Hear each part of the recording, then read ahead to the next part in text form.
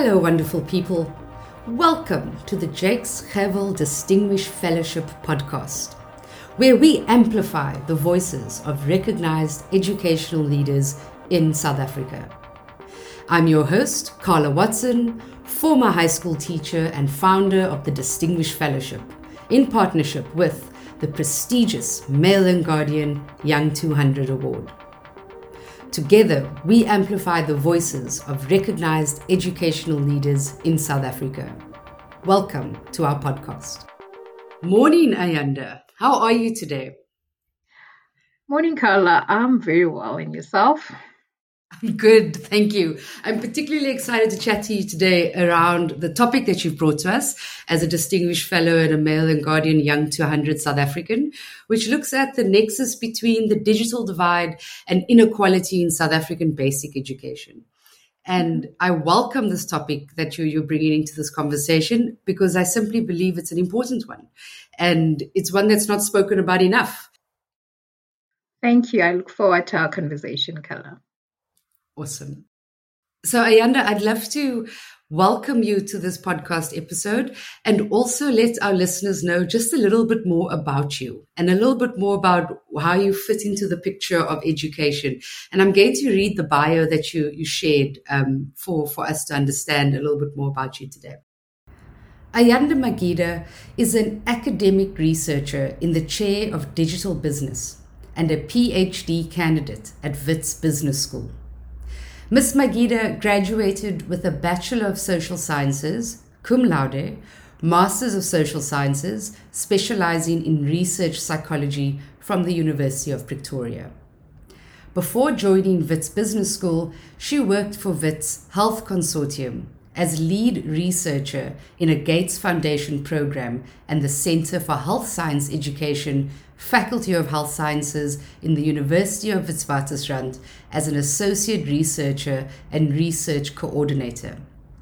She is well versed in various methodologies, qualitative and quantitative research, mixed methods, systematic reviews, teaching research methodologies, and evidence-based practices, program evaluation, and implementation sciences.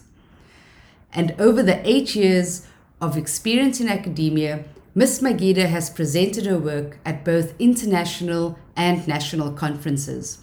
Her broad research interests include research methodology, gender inequality, and industrialization. Within the chair, Ayanda works on economic and social impact of digitalization, specifically focusing on the future of work, digital economy platforms, digital divide, automation, AI, and robots on jobs in South Africa in light of the anticipated digital disruption, fourth industrial revolution. In 2019, she made the prestigious Male and Guardian list of Young200 South Africans in the education category. Now, Ayanda, with a bio like that, it is very clear why the Male and Guardian identified you as one of the top 200 South Africans for your work in education. And I am very impressed with a bio like this, and I want to affirm the work that you're doing. It's such an important aspect of education, and I guess my words would be digital citizenship. Ayanda, in 2019, the Male and Guardian recognized you for the work that you are contributing to this space. In your words, what did the Male and Guardian Young200 Award and its experience mean to you? Okay. Thanks, Carla, and thanks for having me. I'm really humbled by the bio. When the Male and Guardian nomination came through, I was surprised. I was not even anticipating it. I was delighted, though, that I was nominated in one of these prestigious, prestigious programs in South Africa and recognition as, a young, one of the top 200 young people. So it was quite overwhelming. I was also quite humbled by the very fact that other people saw the work that I do. And therefore I was recognized for it. And that for me was, the humbling moment.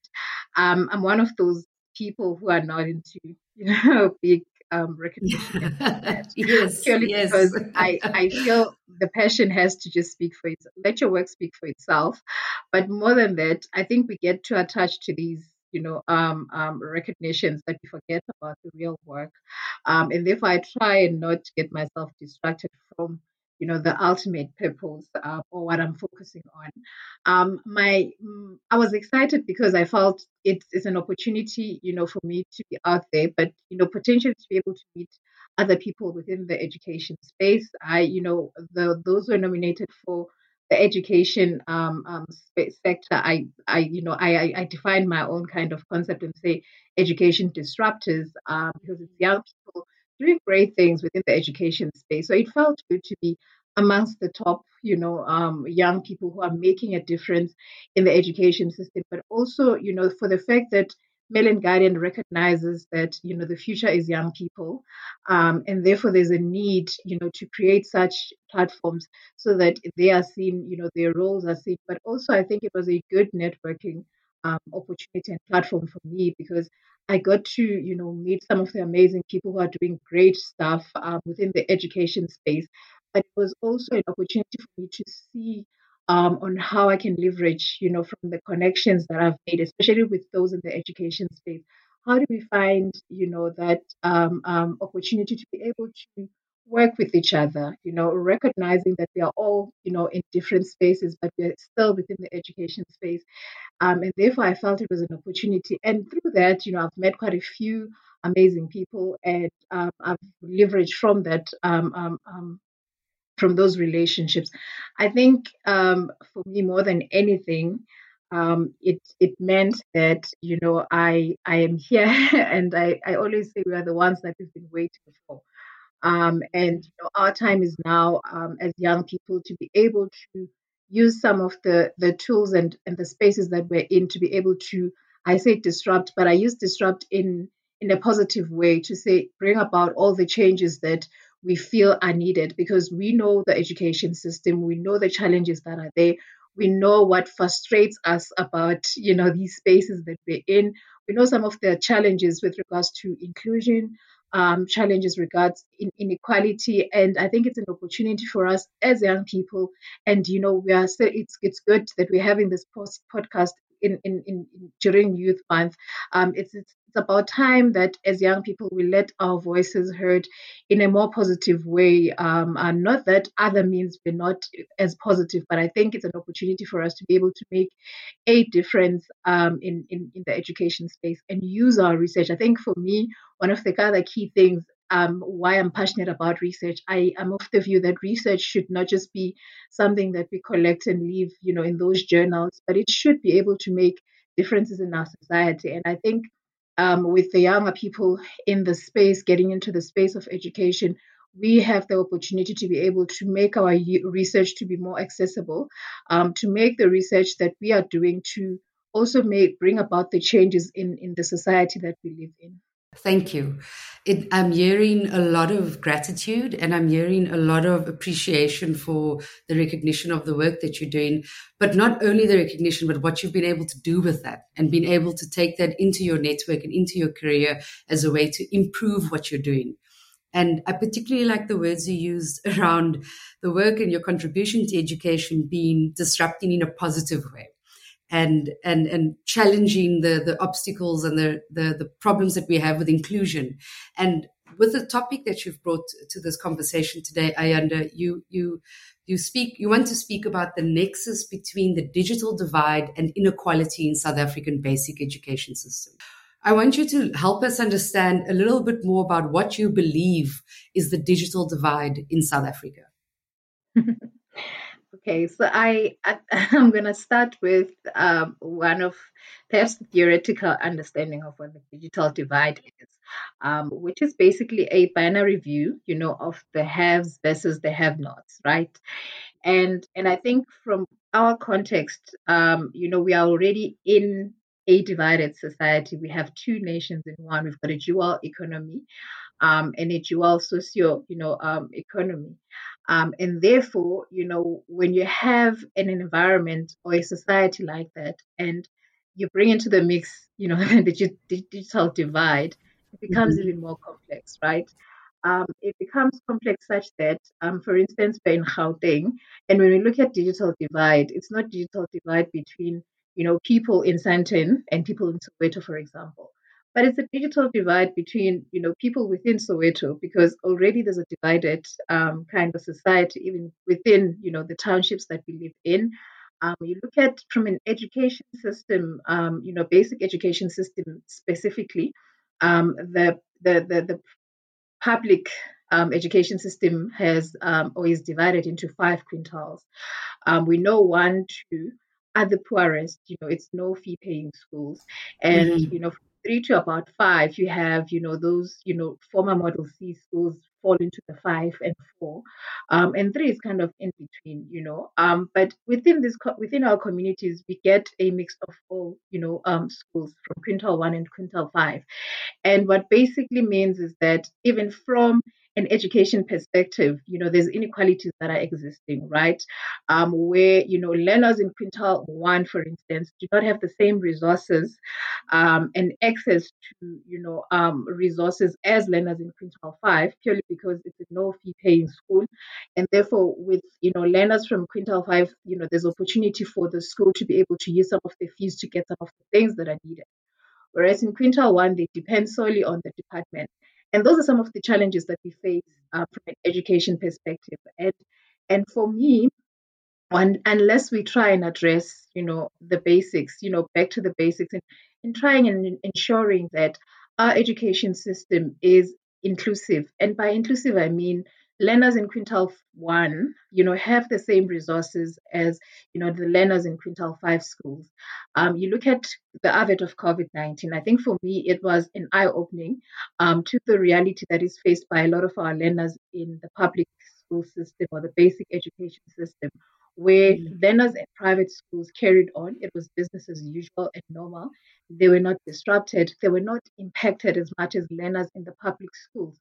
And, because of it's purely because of resources, learners in rural schools already are confronted with infrastructural challenges. So, introducing digital or introducing computers and, tablet is just, complex and complicated, Mm-hmm. because at the moment, the basics, just the basics of them, we know a lot of our learners depend, for instance, they depend on the school nutrition program, right? And when, the whole COVID-19 hit, you know, they could not get the meal. And some of them is probably the first and last meal that they ever get. And now you want to tell them to say you have to study online. How is the system in, enabling that for them when they are still struggling with kind of the basics? And I think for me it's a deeper and a bigger problem that if it's not addressed, it's going to perpetuate the same levels of inequality.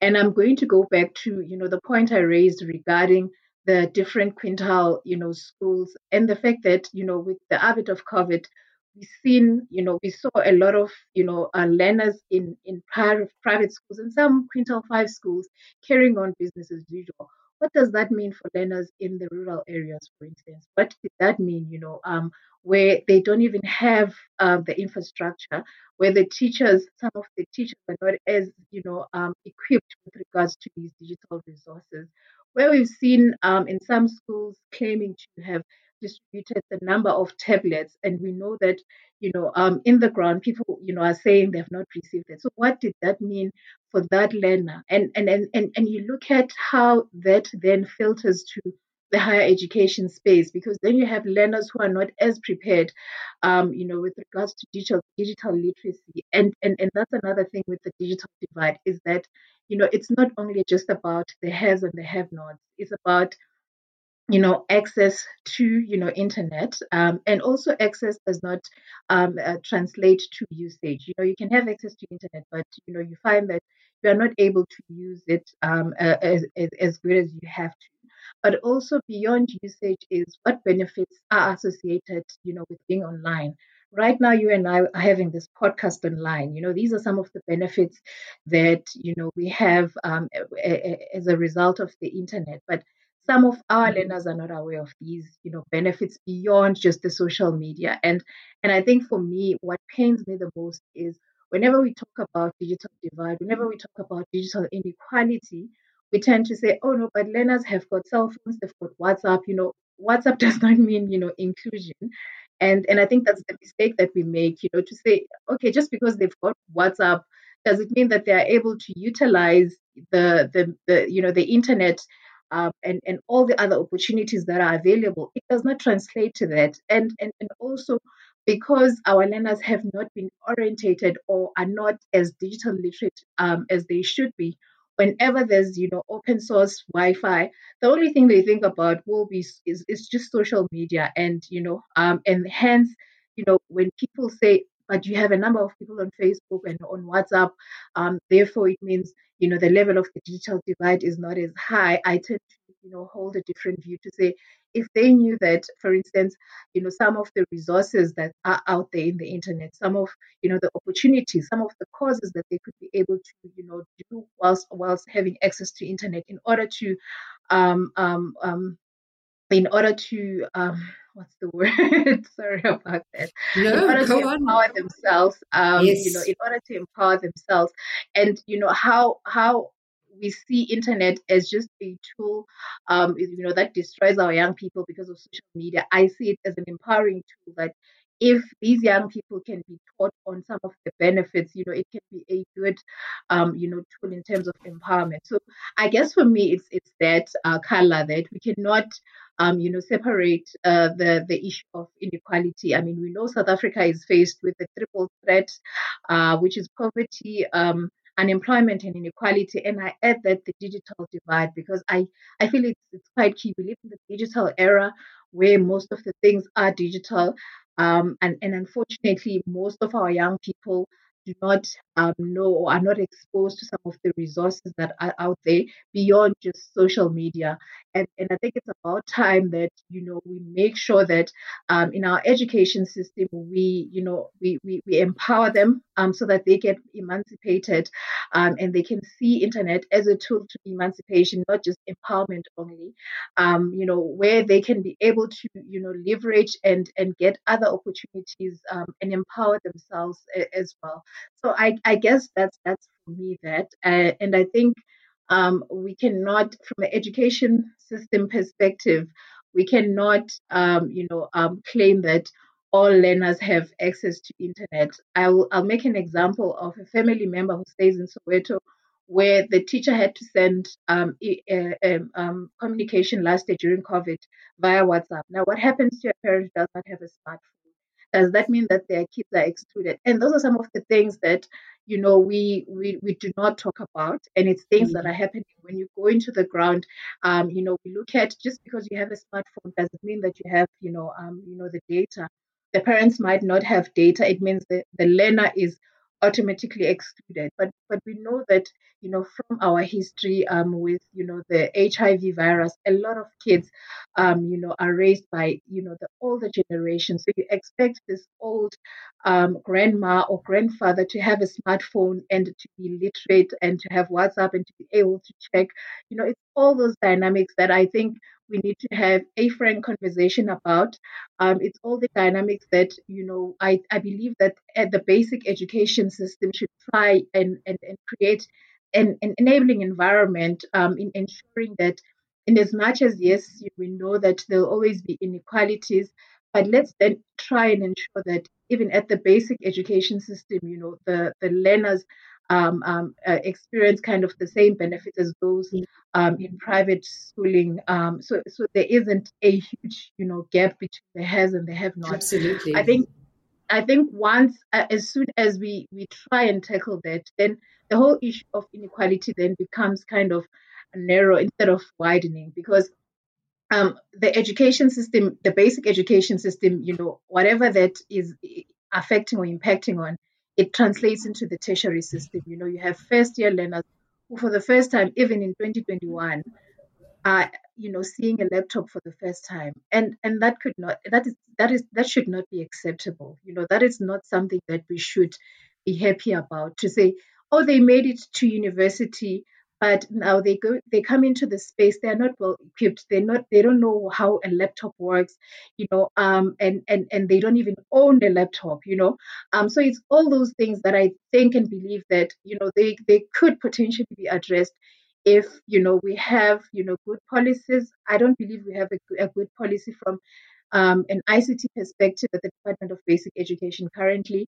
We saw this when the minister was questioned earlier on about, what's the role, and she just gave a different response with regards to that. And that for me was a concern, to say we are not talking about, big things. We're not talking about you offering students tablet. We're talking about partnerships. A lot of universities got into partnerships last year with the different network providers in order to try and ensure that, the students have access, because they recognize that data, first of all, is expensive in South Africa. And therefore, now we expect students to study online when data is expensive. So we should create an enabling environment. And I think the education system could have at least, tried to create such enabling environment. I do recognize that even if they were to create those partnerships with the different network providers, there will always be those who do not have. But at least you have tried something. Unlike saying we just issue the tablets, and also with tablets, if you can't just issue tablets to grade 12 learners, what about the other grades? So for me, I guess it's a bigger problem. It's a societal problem, and it then translates to other social problems that we have. I always say, to my colleagues, that you might think that your child goes to a private school, and you're not bothered by that child who goes to a public school. But if the child going to a public school is not empowered, as your child, they're going to be a problem to your child. And as soon as we think about that, and not just look at it at face value to say it's not my problem, my child is sorted, and you look at a bigger picture to say, then they're going to be a problem because they're going to drop out of school. And then, we're not saying that they will get into criminal activities, but, we know what happens in our country. There's also high unemployment, and they will create problems for your child in the future. And I think as soon as we think about that, we will realize that it's not only just a basic education problem. It's a societal problem that if we don't all kind of cohesively work together in trying to ensure that at least the basic education, everyone has equal opportunities, then we will have the same circle is going to be perpetuated. Ayanda, the passion in your voice is very clear, and I want to pick up a couple of the important points that you've shared with us today. I think you've presented the landscape in South Africa beautifully complicated, and you've touched on many of the challenges that South Africa, both South Africa and basic education, the Department of Basic Education faces. I really like how you've identified the triple threat in South Africa, but added on digital inequality as a way to ground your position on this. I want to highlight 2 points. The one is how you've really defined digital literacy, in my words, as a way of separating access versus the skill or the ability to use the medium. And that's often something our policymakers, our leaders, our community leaders overlook. We tend to think exactly as you described. We tend to think that if we give someone a device, and because they kind of know how to use it, they therefore can learn, or there's an opportunity there for them to enhance or advance themselves. But in reality, as you've well described, the disconnect, no pun intended, but the disconnect is massive and growing if we don't address this. I also want to acknowledge and appreciate the angle that you've brought in, particularly in Youth Month, around the HIV, the tradition, the historical HIV impact on how families are set up in societies. And to be honest, I hadn't considered both the technological and generational gap between a grandparent and a young person engaging with the pandemic in this space due to the HIV epidemic itself. And in our schooling systems, we speak of the 3 points in how to build effective communities in schools and schooling, which is the relationship between the student, the school, and the parent. And those 3 points are what is supposed to build a cohesive and inclusive environment for success and advancement, but again, quite outdated given the COVID impact at this stage. And again, you've also highlighted good things about the cost of data, and I want to acknowledge and push you a little bit in this one point that you raised, which was the DBE's ICT policies were unsatisfactory for you. And I want to, I love it. I like your confidence, they're good. But I want to understand, how do you position, or what would you believe to be a good position on ICT policy for the Department of Basic Education? Okay. So for me, I mean, I am not also well versed with regards to, the policy, but I think I was just Sure. taken aback by, the response that Mm. the issue of data was not given a priority, at the beginning of the year. And that for me was a concern, a concern, especially with somebody who's passionate about, the injustices Mm. and social inequalities that we see in our communities. And I mean, I'm going to take it a step further and say, not that we're comparing apples with oranges, but you look at the private schooling system, Mhm. kids are already taught coding, at grade 00. Um, Yeah. and from our basic education system, kids are only introduced to a computer or some form of technological, education in high school or towards the end of, primary school. And that's a bit too late for me, in my view. I Mhm. think that our policy should be inclusive in such that it should ensure that as soon as a child walks into the education system, they're already introduced, in grade one, they're introduced to the fundamentals. How do you hold a mouse? It's the basics that we take for granted, how do you search Absolutely. for stuff on the internet, so that they understand. And I think then when we start them there, it's an opportunity for us to also address. I know the education system is currently battling with bullying. And now you add the whole cyberbullying, which becomes even more complex. I think it's important that, we start them early, introduce them to, the basics, but also introduce them to some of the key important things about, the internet. And I think there's another missed opportunity from an education perspective in the issue of cyberbullying. We see quite a lot of these videos where kids are, taking videos of themselves fighting and all that. And that's a form of Yeah. cyberbullying. And I don't think that, the learners are aware of that. They just take videos because it's something that has become quite common in our society.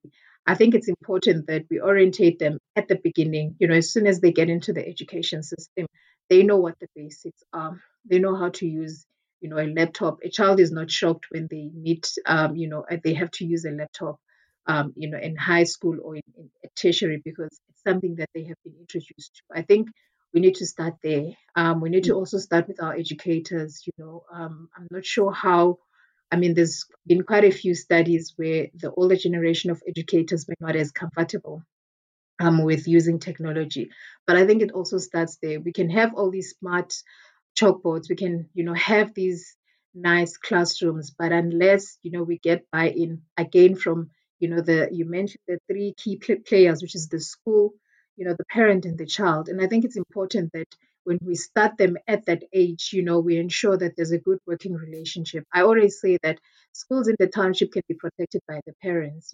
How do we ensure that parents get the buy-in so that, they protect these schools, they safeguard these schools because this is where their kids, are going to establish themselves and, build their future. And I think if we do that, this whole thing of having schools break-ins and laptops and some of the ICT things stolen would come to an end if, there's a whole buy-in, there's, orientation from the parents' perspective on, the tools that are there and how they can help their kids in the near future. I think they will be protective of the school itself. So I think it touches on that. The government talks a lot of coding. Coding, so what? I always say coding. We can't be coding. All of us can be coding, really, Hala. There should be other things that we encourage our learners to do. There's more to internet than coding. And I think it's about time that we start exploring those. And I think from a policy perspective and a policy implementation, I think as a country we've got beautiful policies on paper, but when it comes to implementation, something else. And I think that's where our challenges lies in terms of the implementation. How do we monitor implementation? I know the Department of Health has a good system in terms of M&E, but with the education space, I am not sure that we are, there's quite strong, views regarding the monitoring of these policies, because we've got nice policies, but, the issue becomes then the implementation and ensuring that, it's sustained throughout, and it's not just, when it's launched and then, because that's what normally happens. Something gets launched, and if the media does not make noise about it, life carries on, with nothing being done to that. So I think it also touches on that. But I am a firm believer that in us building our, policies, and I guess it touches on the point I raised earlier to say we need to have research that speaks to some of the social issues, right? We need to use research as a tool to try and solve some of the societal problems that we have.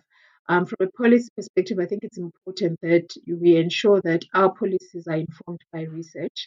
We cannot take things that are happening in first world countries and expect that they will, run smoothly in our context. We've got other challenges that we have.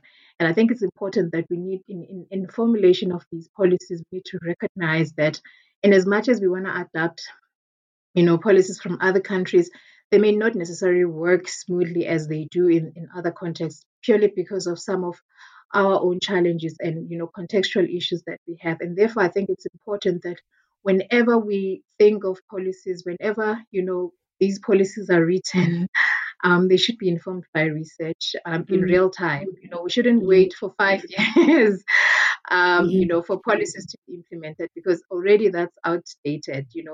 What happened in 2019 already is outdated, because in Mm-hmm. 2021 we've got, COVID. So I think it should be in real time. And I think we should really stop trying to. I know it's good to emulate what other countries are doing, but I think it's important that we take some time in understanding some of our context and some of the issues and build our policies around that and leverage on that. Agreed. Agreed entirely. And I like how you are mapping the core of some of our social inequality and divisions in South Africa around the digital divide. I think you are spot on when you say it's an underreported matter, that it's not as a priority as it should be in South Africa to bring and narrow the divide across the different threats, as you described it, that's challenging our society. How would you describe your vision for education in South Africa? And you are welcome to include a lot of what you've spoken about today. And I know that that's a broad question. I know that, but there's a wisdom, I guess, in putting some words out around what you believe to be what you want to happen in South Africa in education. So I'll say inclusion. Mm-hmm. And I Good. know inclusion is a broad sense, but when we talk inclusion, I think, look, the government has tried over the years to try and bridge some of the gaps with regards to the different schoolings, offering the school nutritional program, which is running very well. But I think for me, education should be equal across. What a learner gets in private school should be what a learner who's in private public schools, quintile one, should be getting. I'm for inclusion. I'm for, if we want, because education is a powerful tool, as the previous president has always said. But unless we have kind of a equal education system in our country, I don't think we'll be able to get as far as we want. So I'm a firm believer in inclusive education. I'm a firm believer in having an equal education system where learners, like I said, in the rural areas, is getting the same level of education as somebody in Sandton, for instance. I'm a firm believer of that. I think that's my vision more than anything. I'd like to Mm-hmm. see a South Africa where the same opportunities, the same resources afforded to a learner in a private school or in Hilton College is the same opportunities afforded to a learner in the rural KZN or the rural Eastern Cape. All the infrastructural challenges addressed to. We cannot be, even at this day and age, having learners walking 20 kilometers just to access education. I think that's unfair.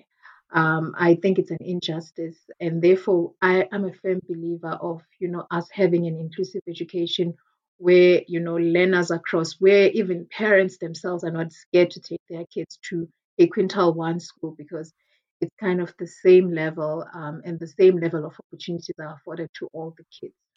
I am very appreciative of what your vision describes and how, and as you keep saying, as a firm believer of this, in that it's almost well overdue that South Africa begins to move towards itself rather than continue the division for whatever reason, whether it's digital, economic, racial, gendered, and I believe that you are spot on around the role of the digital literacy or digital access and skills to be able to narrow this divide across the many sectors and many instances that you describe. Ayanda, this brings us to the end of our podcast. It has been a wonderful time to talk to you. Can you believe it's been 40 minutes? I can't. It just went by quickly, I must say. Thank you so much, Carla, for this opportunity. I think as a fellowship, you guys are playing such a huge role in the education space, and you're creating enabling environment and platforms for us to, engage more about some of the issues with the education system. So thank you so much for inviting me. This brings us to the end of our podcast episode today. I'm your host, Carla Watson, founder of the Gerwel Distinguished Fellowship in wonderful partnership with the Mail and Guardian Young200 Award. Together, amplifying the voices of recognized educational leaders in South Africa. Until our next conversation.